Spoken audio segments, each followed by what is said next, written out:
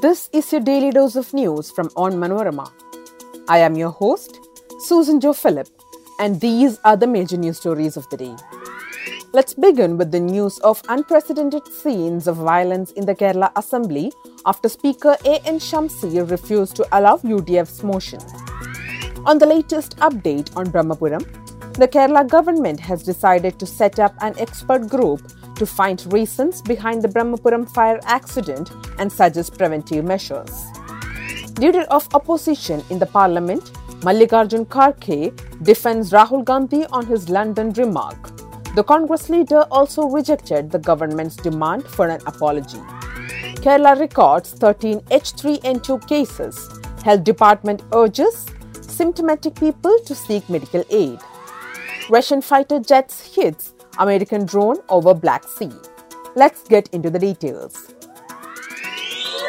Speaker A.N. Shamsi's combative move to deny yet another adjournment motion moved by the UDF led to unprecedented scenes of violence just outside the assembly hall and right in front of the Speaker's office on Wednesday. UDF legislators who had gathered in front of the Speaker's office were removed forcibly by the watch and ward staff. The UDF members sat in front of the office shouting slogans, and when the Speaker came out after quickly winding up the day's proceedings, they blocked his way. By then, the LDF members also arrived. After a prolonged struggle, the Speaker managed to squeeze into his office with the help of the watch and ward staff and the aggressive young LDF legislators. The scuffle was so intense and happened in a small cramped space that Congress MLA Sanish Kumar Joseph fell unconscious. He was quickly removed to the doctor's cabin on the floor. But since the physician was not there, he was rushed to a nearby hospital.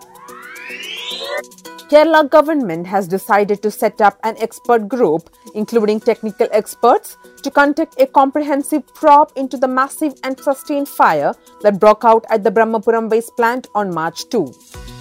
The expert group probe would cover a wide range of issues from the causes that led to the fire and various operational issues to the history of waste management in Kochi and measures to prevent such disasters in the future.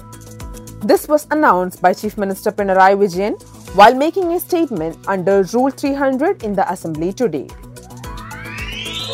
Congress President Mallikarjun Kharge said there was no question of an apology over Rahul Gandhi's remarks in the UK and that those demanding so must answer on Prime Minister Narendra Modi humiliating the people of the country with his comments abroad.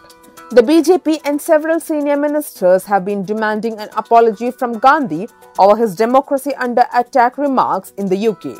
I would like to ask a question to the people demanding an apology from Rahul Gandhi that what about when Modi ji went to 5-6 countries and humiliated the people of our country and we were told by him that being born in India is a sin, Kharge said. The total number of H3N2 flu cases reported in Kerala has touched 13, informed the State Health Department. These cases were primarily reported from Alappuzha, Palakkad and Ernakulam districts of the state. Top public health expert and former COVID nodal officer for Kerala, Amar S. Fatal, said, "This is just like any other respiratory illness and hence basic respiratory etiquettes need to be maintained and all should follow influenza protocols. Now that mask has become a habit, the use of handkerchief is a must. For those who are infected with the disease, it's best to take proper food and rest.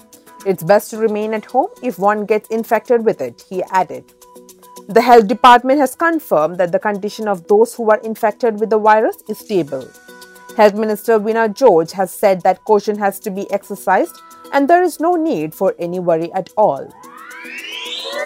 A Russian fighter jet on Tuesday struck the propeller of a US surveillance drone over the Black Sea, causing American forces to bring down the unmanned aerial vehicle in international waters, the US ministry said, an incident that highlighted soaring US-Russian tension over Moscow's war in Ukraine.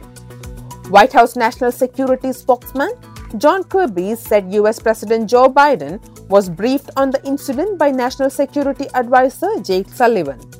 Kirby said that US State Department officials would be speaking directly with their Russian counterparts and expressing our concerns over this unsafe and unprofessional intercept. Tuesday's incident appeared to mark the first time since the height of the Cold War that a US aircraft was brought down after being hit by a Russian warplane. That brings us to the end of this episode. Thanks for listening to Daily News Dose hosted by me, Susan Jo Philip. Daily News Dose podcast is produced by Vishnu Muralidharan with technical production by Idea Brew Studios. Follow Onmanorama.com for detailed updates on the latest news and be sure to come back tomorrow.